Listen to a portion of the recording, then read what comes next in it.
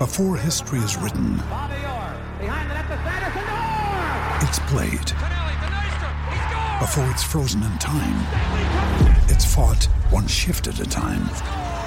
Before it's etched in silver, it's carved in ice. What happens next will last forever. The Stanley Cup Final on ABC and ESPN Plus begins Saturday.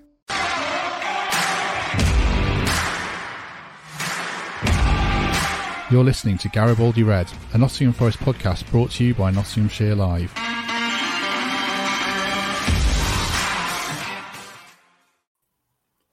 Hello, welcome to Garibaldi Red. As familiar failings return for Nottingham Forest, beaten 5-0 at Arsenal yesterday as they conceded 3 goals in 8 minutes at the start of a very miserable second half. So we're going to discuss that performance and look ahead to a crucial home game against Brentford in the company of, first of all, BBC Radio Nottingham presenter and yesterday commentator David Jackson. David, good morning. How are you? Yeah, great. I love that I always seem to be invited on after Forest get tonked. So hopefully next time I'll be coming on after a victory. Fingers crossed. Well, I've put in my notes, this is your last appearance on the podcast. On Halloween, you are the curse. The previous one was 4-0 at Leicester and now 5-0 at Arsenal. So we're not tempting fate with a 6-0. So, yeah, make the most of this appearance. You'll be very welcome back on soon, I'm sure.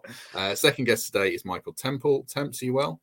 Yeah, I'm good. I've got empathy for Jacko, actually, because he worked on this game for 5 hours yesterday, and now we're dragging another 45 minutes out of him. So yeah, it's all about him today. Value for money for the licence fee. That's all it is, Tim. 100%.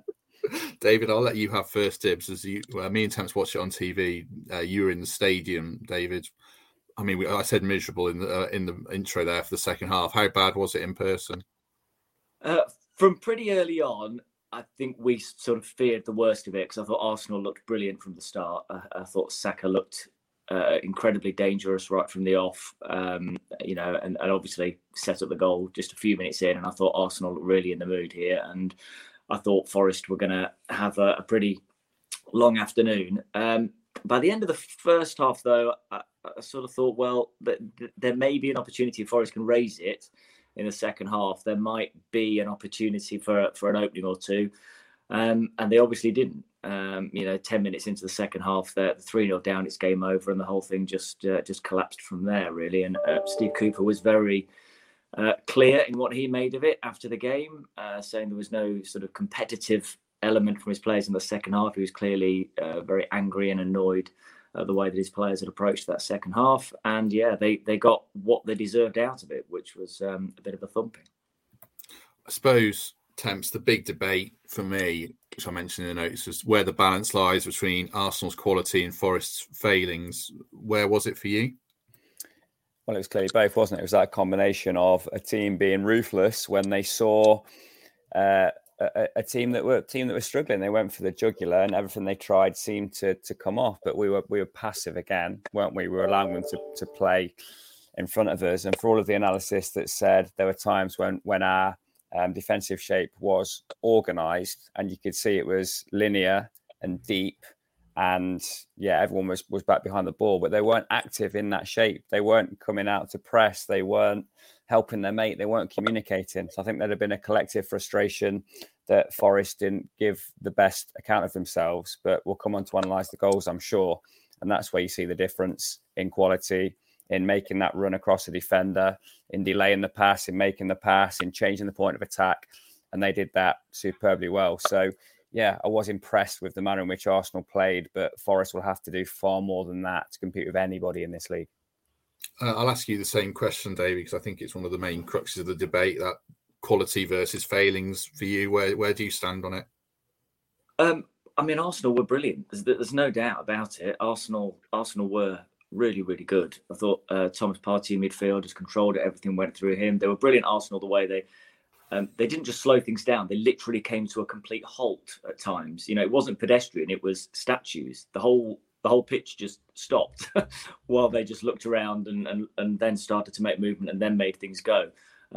Odegaard's class, isn't he? So's Partey in midfield. Xhaka's popping up all over the place. I think there are frailties in their defence, which Forest didn't really exploit. But I think there is perhaps a bit of a difference there. The difference between them and Manchester City. City is silkier in attack and probably a bit more solid in defence. So there's a bit of a difference there. But Arsenal are, a million miles away from what Forest have played in recent weeks. Miles better than Liverpool last week. Miles better than anybody we've played since City. But, like Michael said, really spot on that you just want them to compete in that environment. If they'd have done what they did against Liverpool, which was closing them down better, getting those challenges in, making life difficult for them, forcing Arsenal to be the best they have to be in order to break them down, then you can walk away without any complaints, I think. But I don't think we did see that. I think Arsenal were allowed to just play the lovely football that they're clearly capable of doing. And then in that, it just becomes impossible because they do have a defensive midfielder who, not for the first time this season, can just deliver a killer blow like Thomas Partey did, just curling one into the top corner. And Odegaard, if he's got any room at all inside the penalty area, can just jink away and clip one into the top corner. You compare that one, you compare that goal with the chance that Jesse Lingard missed in the first half, and you think, well, there's a massive difference there, isn't there? Because he gets given a free opportunity 12 yards out on goal, and it doesn't reach the goalkeeper. Odegaard has it with three players around him, and he still manages to find a bit of space and curl it into the top corner. Look, Arsenal are brilliant, and I'm convinced by seeing them, depending on injuries and so on, because I'm not sure about their depth, but looking at how good they are as a team, they will, of course, be up there come the end of the season. You don't need me to tell you that. And that is always going to be one of the most difficult games Forest play this season. But if they're not competitive in the way that they have been in recent weeks, and certainly were against Liverpool the week before, then whoever they play, they're going to struggle.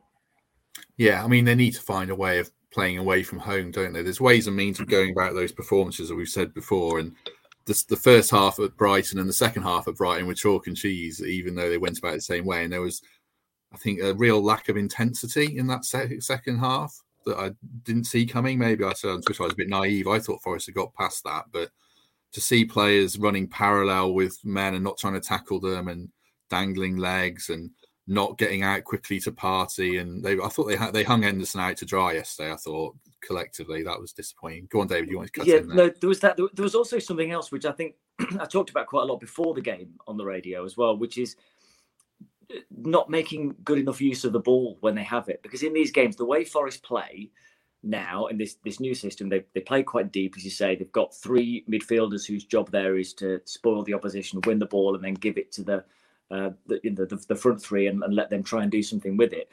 But they just didn't make good enough use of the ball. The amount of needless times they just gave the ball away, and it didn't stick up front when they tried to create something. There was just nothing there. So every time they got the ball, they just gave it pretty much straight back.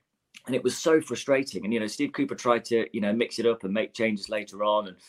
And, the game's gone, obviously, by then. But the amount of times, that was one of the big frustrations for me, that the times that they did work hard to get the ball back, they then just gave it straight back to Arsenal. And that is eminently frustrating. And they did it against Liverpool as well, I thought, quite a bit, that of just not making good enough use of possession when they've got it. And if they're going to play the way they're going to play, then you're not going to see a lot of the ball. You've got to make really good use of it when you've got it. And at the moment, they're not doing. Yeah, it wasn't like Man City away, was it, Temps? They did get up the pitch and get into areas. I think when Worrell came on more, they were able to progress the ball, and Williams could put in some good crosses. And I don't know what Emmanuel Dennis was doing when Brennan was free in the middle and he didn't cross. That's an under the radar source of frustration, isn't it? Beyond the goals, I guess. Yeah, lots to be frustrated about. And I can't disagree with a word that Jacko has said there, having seen it all firsthand. But we have to solve a few problems pretty quickly, because Arsenal there were far better prepared to play against a deep and compact team than Liverpool were, through that patience, through passing through the line, as Partey did for the Xhaka run that led to the second goal, and also that patience. They didn't feel the need to spring counters on us. They waited for us to drop in, then just relied on work rate and quality individual players and movement to get in and amongst a really passive zone. So it's one thing being in that formation and having that shape and being compact and organised. But that's just a starting point. That's not an excuse for not running when you get to that point, not affecting the ball, not closing down the shot, not blocking as they did. And you compare the chances when they came, as David did then. Jesse Lingard has two fellas chucking themselves at his feet to block that shot, which was Forest's best chance in the game.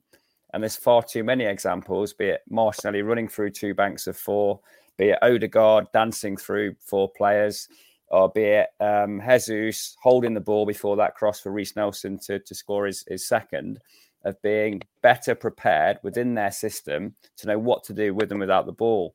And we struggled with the ball yesterday, that we weren't playing progressively through the midfield.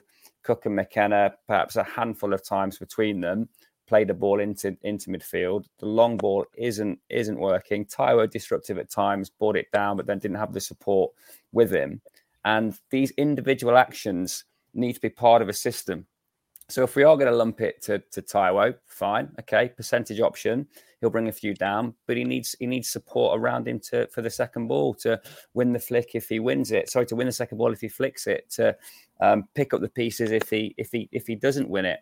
And I just feel at the minute on the basis of that performance, that there didn't appear to be a cohesive game plan that everybody was buying into. Now, what I don't put that down to them being badly drilled. I don't think people are playing to the tactical plan that's being made in the week. And you can see the shoulders going and the arms being thrown out and people getting frustrated with each other. Rewind a week and we've played against Liverpool with a coherent plan where we've taken that chance. But more importantly, we've been far more active in the way that we defend. And I'm not going to get into the pressing versus not pressing debate again.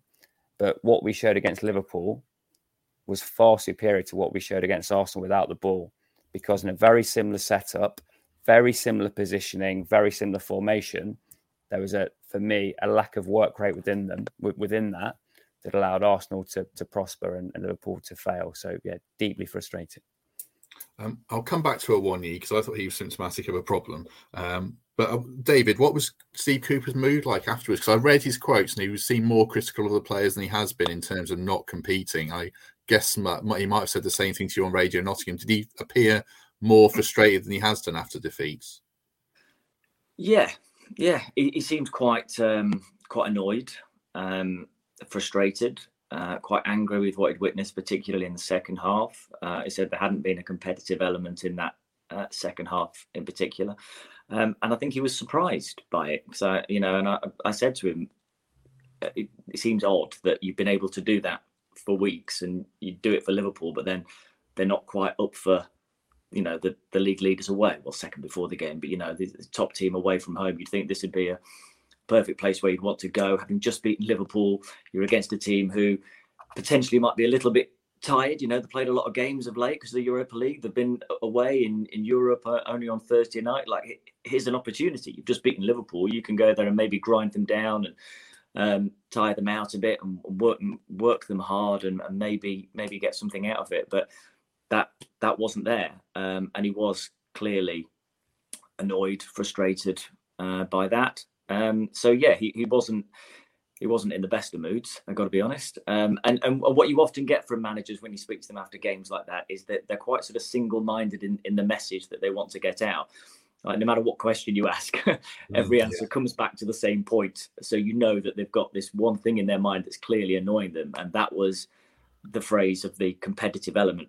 That's what was getting him. That's what was getting his goal. That kept coming up, and that the players need to take responsibility. He kept saying they need to take it personally, and they need to get a reaction, and they do need to get it quickly. They've got a couple of home games, 3 home games if you include the League Cup, but in terms of the league, which is the important bit, two home games now before the World Cup. And you'd have to say, not on the evidence of the Arsenal game, but certainly on the evidence of the games before, that's an opportunity now to get points on the board and get themselves into a healthier position before the break, when he will have an opportunity, perhaps a bit of an advantage for Steve Cooper over some other coaches in the Premier League over that World Cup, that he'll have an awful lot of his players around to be able to work on certain things that he wants to work on for 5 or 6 weeks, which other clubs won't have.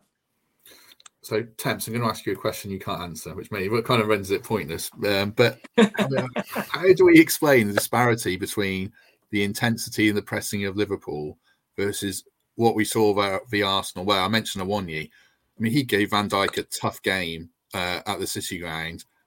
He was like a pinball at Arsenal. He was getting bounced off everything, and he's a big guy. I don't understand it. Can you put any kind of explanation for that disparity? I think Arsenal were better prepared to play against our style of football than Liverpool were. I think Liverpool came with their standard game plan and expected to line up with 11 better players than ours and just dictate as they normally do. I don't think they'd done too much to prepare specifically to play us, whereas Arsenal had, for all the reasons that David mentioned earlier.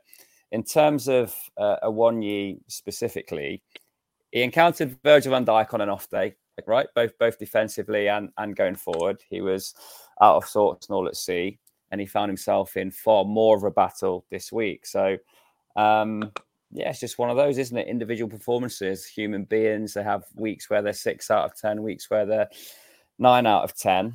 And Taiwo is the only player of his squad. So he's going to get a run of games now to try and make this system work. But he was far more effective against Liverpool, I think, because he found Virgil on an off day, because he had the support of the City ground behind him. And whilst he was being asked to do a very difficult job leading the line against that team in a game where you're going to have 30% possession is no easy task. He shone last week and wasn't quite hitting that same standard this time around. So, not one I can explain or would read too deeply into, but I will give Arsenal this credit. They respected Forest enough to prepare properly to overcome a team that were going to be content to let them have the ball. Yeah, I don't just want to dig Taiwo out. I mean, I thought pretty much everyone was poor. Did anyone emerge with credit, David, do you think? It's difficult, isn't it? I'm not sure.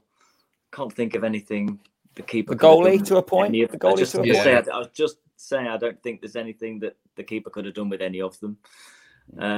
I think outside of that, if Steve Cooper was here, he'd say that they have to take collective responsibility, and I think that's probably right, because there was just something about the whole performance from everybody. You know, I thought Emmanuel Dennis, when he came on, you know, I know again it's late on and your team's 5-0 down, but you know, he did a lot of running, but at the same time, the time he had the perfect opportunity to lay a ball across the 6-yard box for a free Brennan Johnson at the back post, he checked back and then went back outside and checked back again and back outside, and thought he was going to be there for the remainder of the game at one point before he checked back and made a pass. So, you know, that was a bit frustrating, but too many of them gave the ball away, really. And I'm not sure there's anybody who I'd look at and say, well, if I was the sponsor and I had to pick a Forest man of the match, I think I'd have probably, you know, I'd have had to go for Henderson, and that's a goalkeeper who's conceded 5 goals, and it not really being his fault. I'm not sure who you'd particularly want to pick out and say did well, because they've just been beaten 5-0 and pretty tamely. Yeah, the only other player I wrote down, I thought Aurier had a decent enough, certainly first half, and he wasn't the worst in the second half. But yeah, like you say, collectively he was poor. And I would still play Awoniyi in these next 2 games. I think, like I said last week, he's very green, a very rough time, and you're probably going to get those kind of performances. I think he'll benefit from a run as well. You know, I think he's kind of been in and out a little bit, and he's been getting used to a new country. Although I know he's been at Liverpool before, but he's been out on loan everywhere, pretty much that entire time. You know, and he's settling in, new club, and it's not like he's been given loads and loads of chances. He has missed some. I know. I take that, but he's also, you know, he's got a few goals, and I think he's overall getting better, and certainly played his best game in a Forest shirt against Liverpool only last week. So yeah, I'd absolutely say keep playing him. I think they've just got to work out a way of getting the best out of him. And also, if you're going to play Lingard and Gibbs White in the same team, you've got to find a way of making that work and getting the best out of them, and working out how that's going to operate. And they've tried it with, you know, Brennan Johnson in there. They've tried it with Emmanuel Dennis in there. And they've tried these different systems, but they need to work out a way. And if you're going to play so many sort of more defensive-minded midfielders as they are doing at the moment, then there's a big reliance on those 3 up there between them. maintaining possession up there, maybe while they wait for a bit more support from the other midfielders, or creating opportunities themselves. And they've got to try and work out a way to make that work, because at the moment it doesn't seem to be very well. Yeah, I mean, we'll branch off into Brentford in a minute, but just finishing on away games. Luckily, they don't have an away game now till after the World Cup, so they've got plenty of time to work on this. Attempts. You said you don't want to talk about pressing, but I'm going to rephrase the question anyway, because I'm putting it down here. We saw Leeds go to Anfield and play an aggressive way and win, and I'm not sure beating Liverpool is quite the achievement we thought it was a week ago necessarily. But I mean, Forest have gone to Newcastle, Man City, Arsenal, Brighton.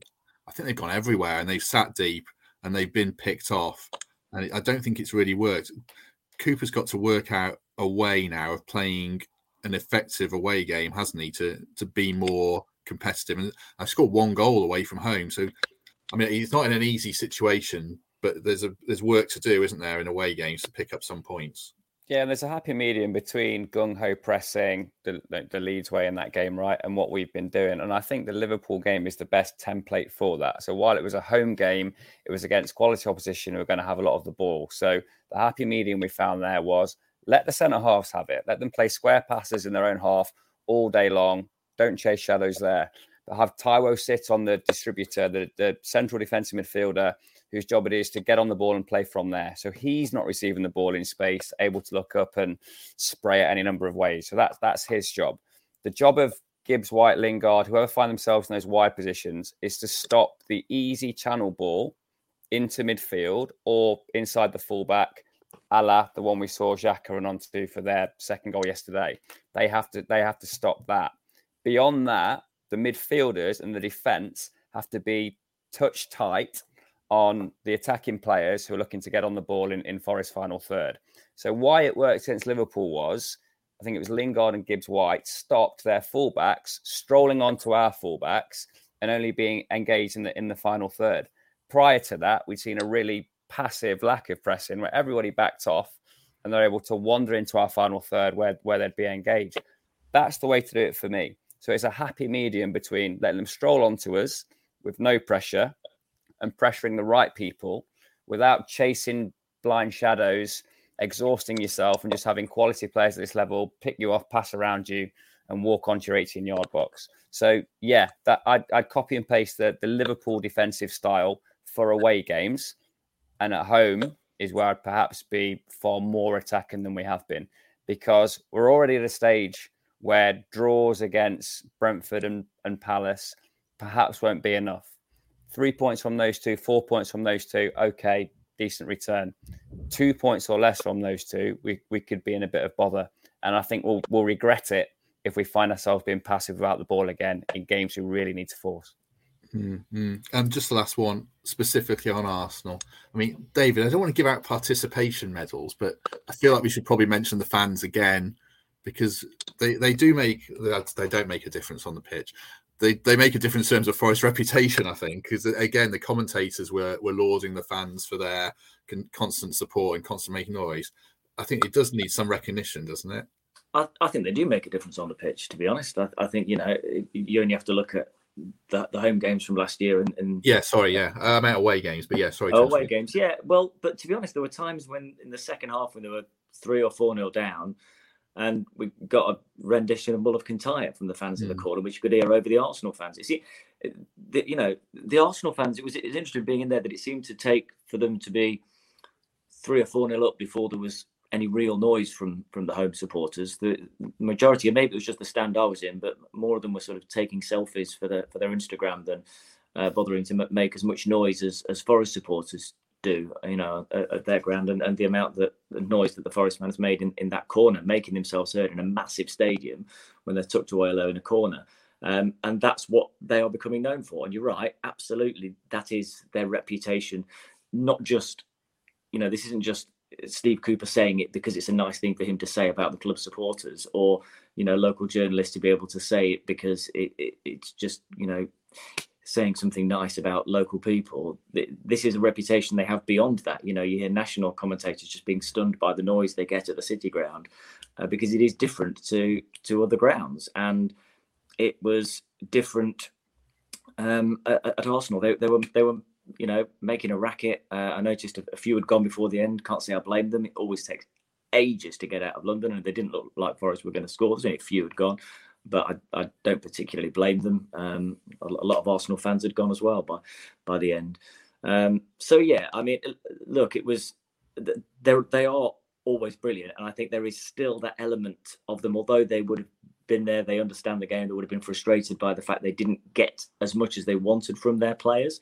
They also understood that was always going to be a very difficult game. They didn't go there expecting to get anything from it, and so they went home with kind of what they expected in terms of a result, maybe, but perhaps not in terms of what they'd seen from the players. But they certainly, made themselves known and got rightly the head coach and players going over to applaud them after the game.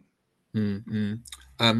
And do you think, and people might agree or disagree with me in the comments here, I mean, is all forgiven, David, if they get these 4 points or 6 points from the next two games? Sunday's completely forgotten at the Emirates? I think Sunday has to be forgotten immediately anyway, to be honest. I think you can't start dwelling on that. I mean, Steve Cooper will have to, and he will go through it with the players, and he'll have to pick them up on it and get more from them.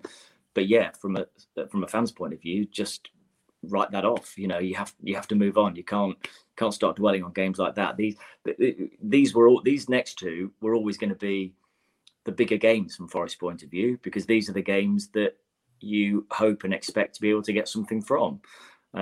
Forest played these home games the way that they played the last home game, and they should get something out of it. So of course it will be forgotten, forgiven. If your next performance is decent, then you scrap the one before it, don't you? Let's just get the points from the games that you've got more of a chance of getting them from, especially at home, which is where they're always going to get the vast majority of their points this season.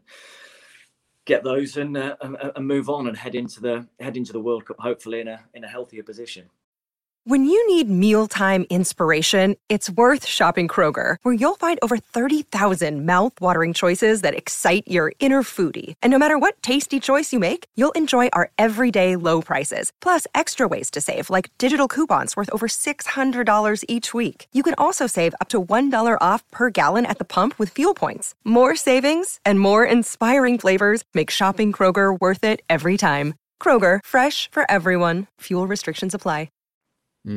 So if we're agreed that we go back to the Liverpool template performance and try to reproduce it, do you pick the same players that played against Liverpool, or I think there was only one change at Arsenal with Lodi. Do you give Lodi another chance to show he's better than he was yesterday? What kind of team are you picking?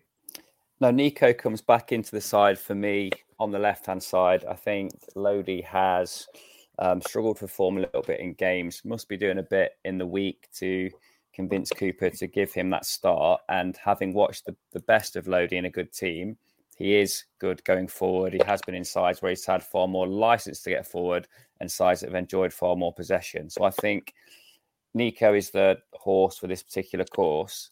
And I'll make this point about team selection. I think to give Cooper the credit he deserves, nobody was calling for Kouyaté and Aurier to become mainstays of this Forest team. And certainly in the Liverpool game, they proved their worth and proved themselves justifying of that selection. The other debate for me is what you do with Lingard, because I know we've said this before, you can be perceived to be a better player when you're out of the team, but Emmanuel Dennis and Brennan Johnson will be desperate for another chance. And with Lingard having started the last two games, he'll be coming under pressure. So I wonder if Cooper will keep faith with him, or if he'll see an opportunity to reintroduce one of those players to the side. But the change I would definitely make is Williams in for Lodi. Yeah, I mean, do you agree with that, David? And I'll put you on the Lingard spot as well, because I'll throw you onto the bus. So many of the comments today have been about Lingard. Where are you on Lingard, and what Temp says about Williams versus Lodi? Lingard, we haven't seen the best of Lingard by any stretch so far this season. I think if you've got a player who's obviously got that amount of ability, then you've got to try and find a way of getting that out of him. And whether that's to do with systems, whether that's to do with where he's playing, what's expected of him, whether it's to do with other players and how to make a better use of him, or whether it's just down to him, that is something that Steve Cooper would be able to answer. But he must be looking, and he's not the only one, by the way, who's not delivering the amount that you'd be hoping from him. I think you just probably hold him to a slightly higher standard because you know of what he's capable of, and also everything around him in his name, everything associated with it, you sort of have a different expectation level, I think, with him than other players.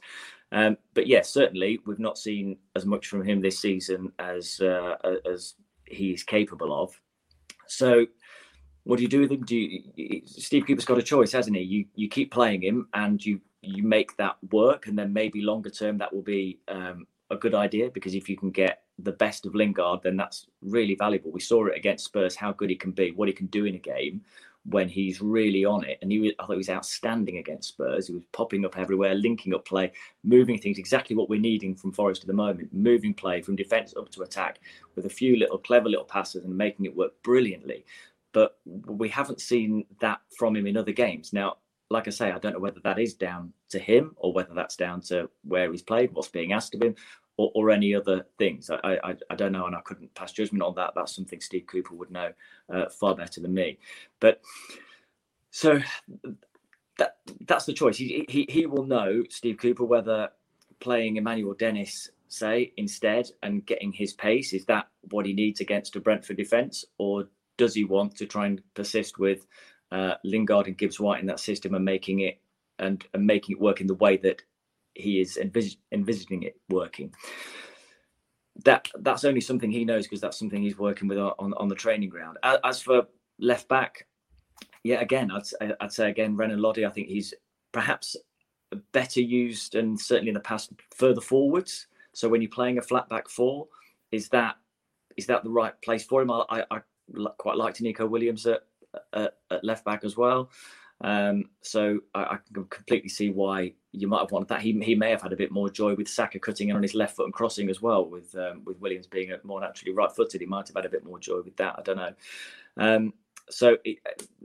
Look, I think it'll probably just come down to horses for courses. He'll probably look at what Brentford have got, see what he thinks he needs. And then that age-old question, when a player's out of form or you're not getting what you want out of them, do you persist with them to long-term get it out of them, or drop them out of the team? He did it with Brennan Johnson. He gave him a lot of games at the start of the season, wants to get the best out of him, because you know that when Brennan Johnson is giving you what he's capable of, you've got a good chance of winning football matches. But then eventually he goes, actually, let's take him out for a couple of games and we'll bring him back later. That's a psychological decision and a tactical decision that I think probably only Steve Cooper has the answer to, I'm afraid. The big point you landed there, David, was about wanting the best of Lingard. And I think if we saw the best of any of these players we're debating, they'd be in the team and they'd keep the place for a run of games. And that's the challenge we've got now, is we're not necessarily bringing people into the team because they are playing outstandingly well, banging on the door, grabbing their 20 minutes. We're talking about taking out the people out of the team because they're struggling. And that's a tough spot to be in. And nothing would make any of us happier than talking here about Lingard or Lodi having ran a match, been 8 out of 10 and affected the game positively in both directions. We're just not quite seeing that at this point. But their understudies aren't ripping up trees either. So we've just got to get to that point where someone puts their hand up, has a consistent run of matches where they're affecting it in the game, making a difference, delivering the game plan, and ultimately putting points on the board. Because it's so much easier to make a case for the players that did well against Liverpool. We've changed one player in the 11 and they've come unstuck away at Arsenal. And that's a huge frustration for us as fans and you guys covering them in the media. So I can only empathise with the challenge that Steve Cooper's having now, sat at his desk thinking, right, time to pick these boys up and go again and form an 11 pretty quickly so he can prepare them for the weekend. We've had that a few times this season, actually, where you see players will come off the bench, maybe impress, and then the next game that there's been nothing from them. We've seen it a few times, and that level of inconsistency from players has been really frustrating this season. That performance yesterday, a little bit like the Leicester one, where players who'd forced their way into the team playing that game and then do absolutely nothing in that game. And you say, well, hang on a minute, you know, those players were in the team because of what they did here, and then they've done nothing. So there's that sheer inconsistency it must be hugely frustrating for Steve Cooper. The only thing that you can hope, like I say, I think this World Cup break can be really important, I think, for Forest, because it's a genuine opportunity, and you know, to go back again to the amount of new players in that squad and around that club. There he's got a good few weeks, and not that many of those players will be away on international duty. A few of them, but actually not that many. And he's got a really good opportunity there to get the players all together, work on a few things.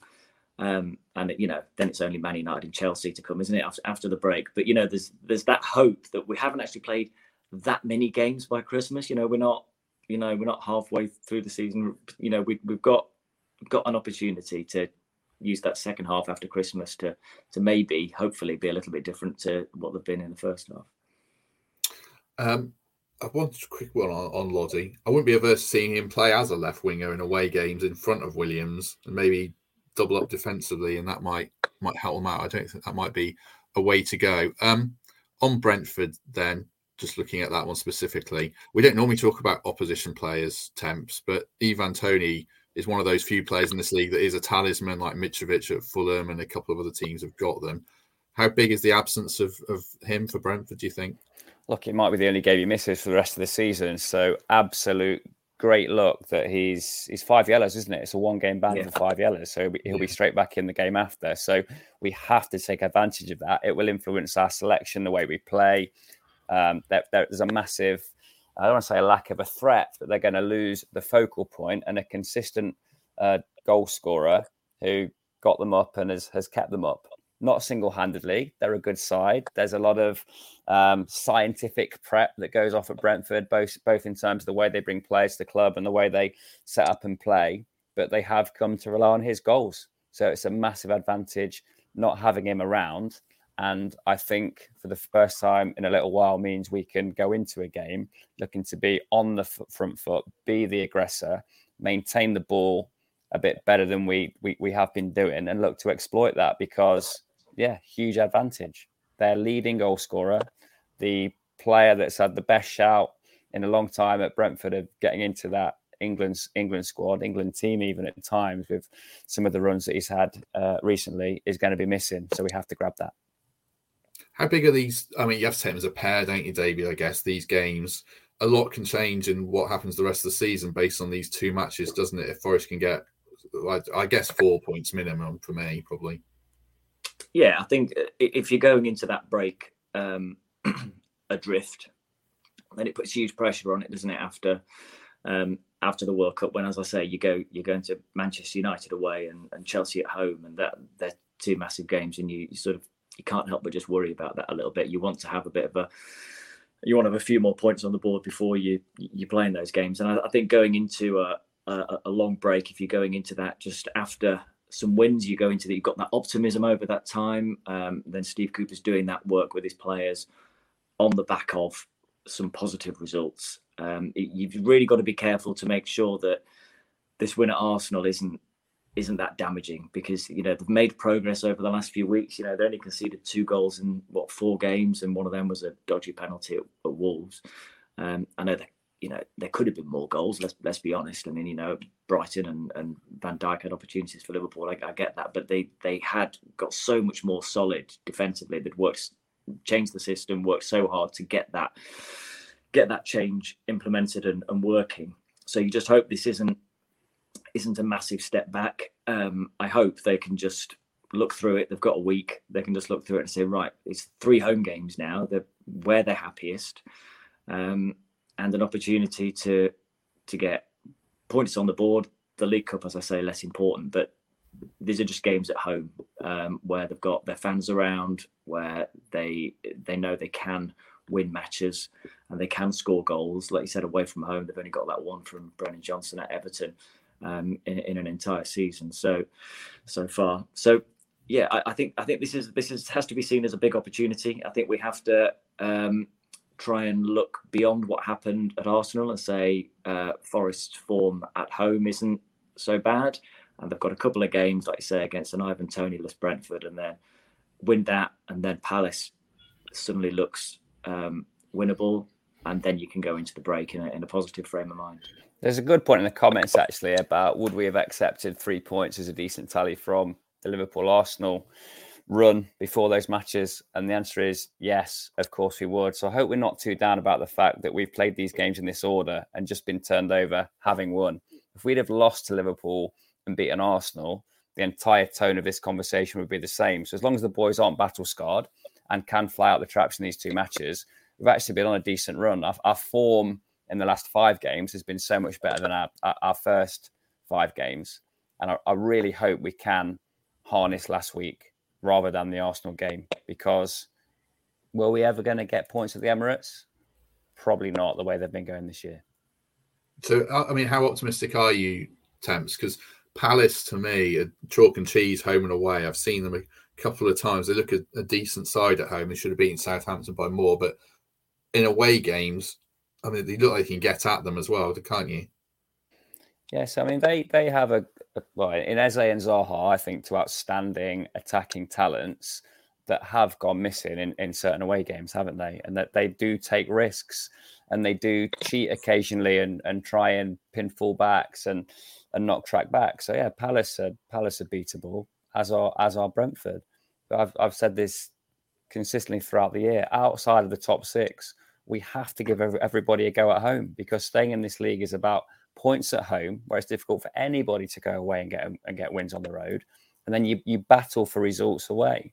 But we have to find a different way, a more attacking way of playing at home, particularly when circumstances like this present against 2 teams who are inconsistent, and perhaps in the Brentford case missing their star man. But yeah, to answer your point about Palace, we will have chances on the counter, because they will commit forward in number and take risks. They're a good side. You know, every team's a good team. Every player we come against is a good player. But I think there's far more we can do looking within to give ourselves a better chance in these matches. And someone, I think it was Gary in the comments, David, said Palace and Brentford are hardly going to be fearing us. Is that to Forest's advantage in a sense? I mean, Forest are the underdogs for a reason, aren't they? But they shouldn't have fear themselves going into these games, should they? I do think that's right. I think outside of here, I think a lot of people are, seeing Forest as a bit of a soft touch if they've watched certain games. If they've watched the Leicester game and seen the Arsenal one, they'd say, well, that's a game that we should be getting points. Of course, if you're a Brentford fan or a Palace fan, of course that's what you're thinking. But they must also be aware that if you're not on it, then Forest can beat you, because they beat Liverpool. They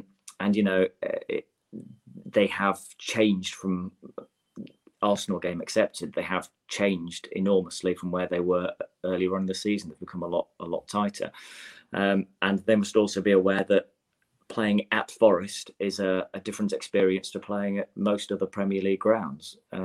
So, yeah, you're right that there'll be a lot of people who will always look at Forest and say, the bottom of the league, that should be a game that we should win. But it's up to Forest to make sure that when they actually come here and play them, that they're taught a new lesson about what it is to play at the City Ground, because they can make life very, very difficult for, as we've seen just a couple of weeks ago, they can make it very difficult for just about everybody in this division if and when they're at it.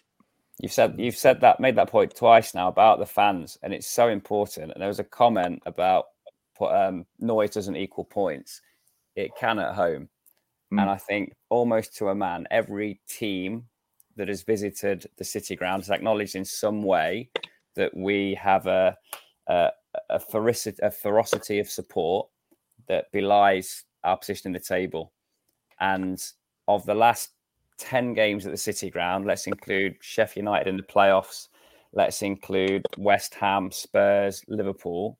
If they're not amongst the 10 loudest games, most atmospheric games of all time at Forest, then I don't know what is. So that is key. We have to stay behind the team. It's the timing of the noise as well, I think. And you're right, you pick up on the Sheffield United game in the playoffs, even at a time when you felt in your heart like oh no, is it going to be one of those games where everything crumbles? And actually what you got was a roar from the Forest supporters. And that's got to translate to the players to go, no, we're not letting this happen. We're not going to let this happen. We are going to keep going. And, the noise around the City ground where Forest have just conceded a goal is phenomenal. It's this kind of, we're behind you. When they can see, especially when they can see on the pitch, those players are trying their best out there, they will make that noise. They will get behind them, and that's got to help. And it's also got to say to the opposition, right there, they're not going to give up. You can't say that, we go to the Forest ground and we just, we keep them quiet after 20 minutes, get an early goal and get the fans on it back. It doesn't happen. Managers say that kind of thing for a reason, because at some grounds it does happen, and it can be an advantage for the away team. It's not the case at the City ground, and I completely agree with you. I think noise can help the players on the pitch, and I think it can therefore directly impact what can happen out there at certain times of the game. It can dictate what happens and attitudes and responses to things, and it's massively important, and it's hugely in Forest's favour. You've got to harness that. And if there's one thing I do hope they take out of Arsenal, picking up on something you said, David, there about being a soft touch, as professional players in the Premier League, that's got a sting. Being told, people perceiving you as a soft touch, because they were a soft touch. Yesterday they was like a hot knife through butter, and that's happened at Man City, which is understandable. It's happened at Leicester, which is less understandable. The players, I hope that stung that they were perceived as weak yesterday, and they step up in these next two home games. Well, I think that's what Steve Cooper was talking about when I spoke to him yesterday, about these players have got to take it personally. And I think that's what he means. They've got to look at that and go, look, we don't want to be perceived like that. We don't want to be seen like how we played today. They've got to say, right, how do we want to be seen? We want to be seen as a tough team. We want to be seen as a team who do not lie down, who do not give anything away easily.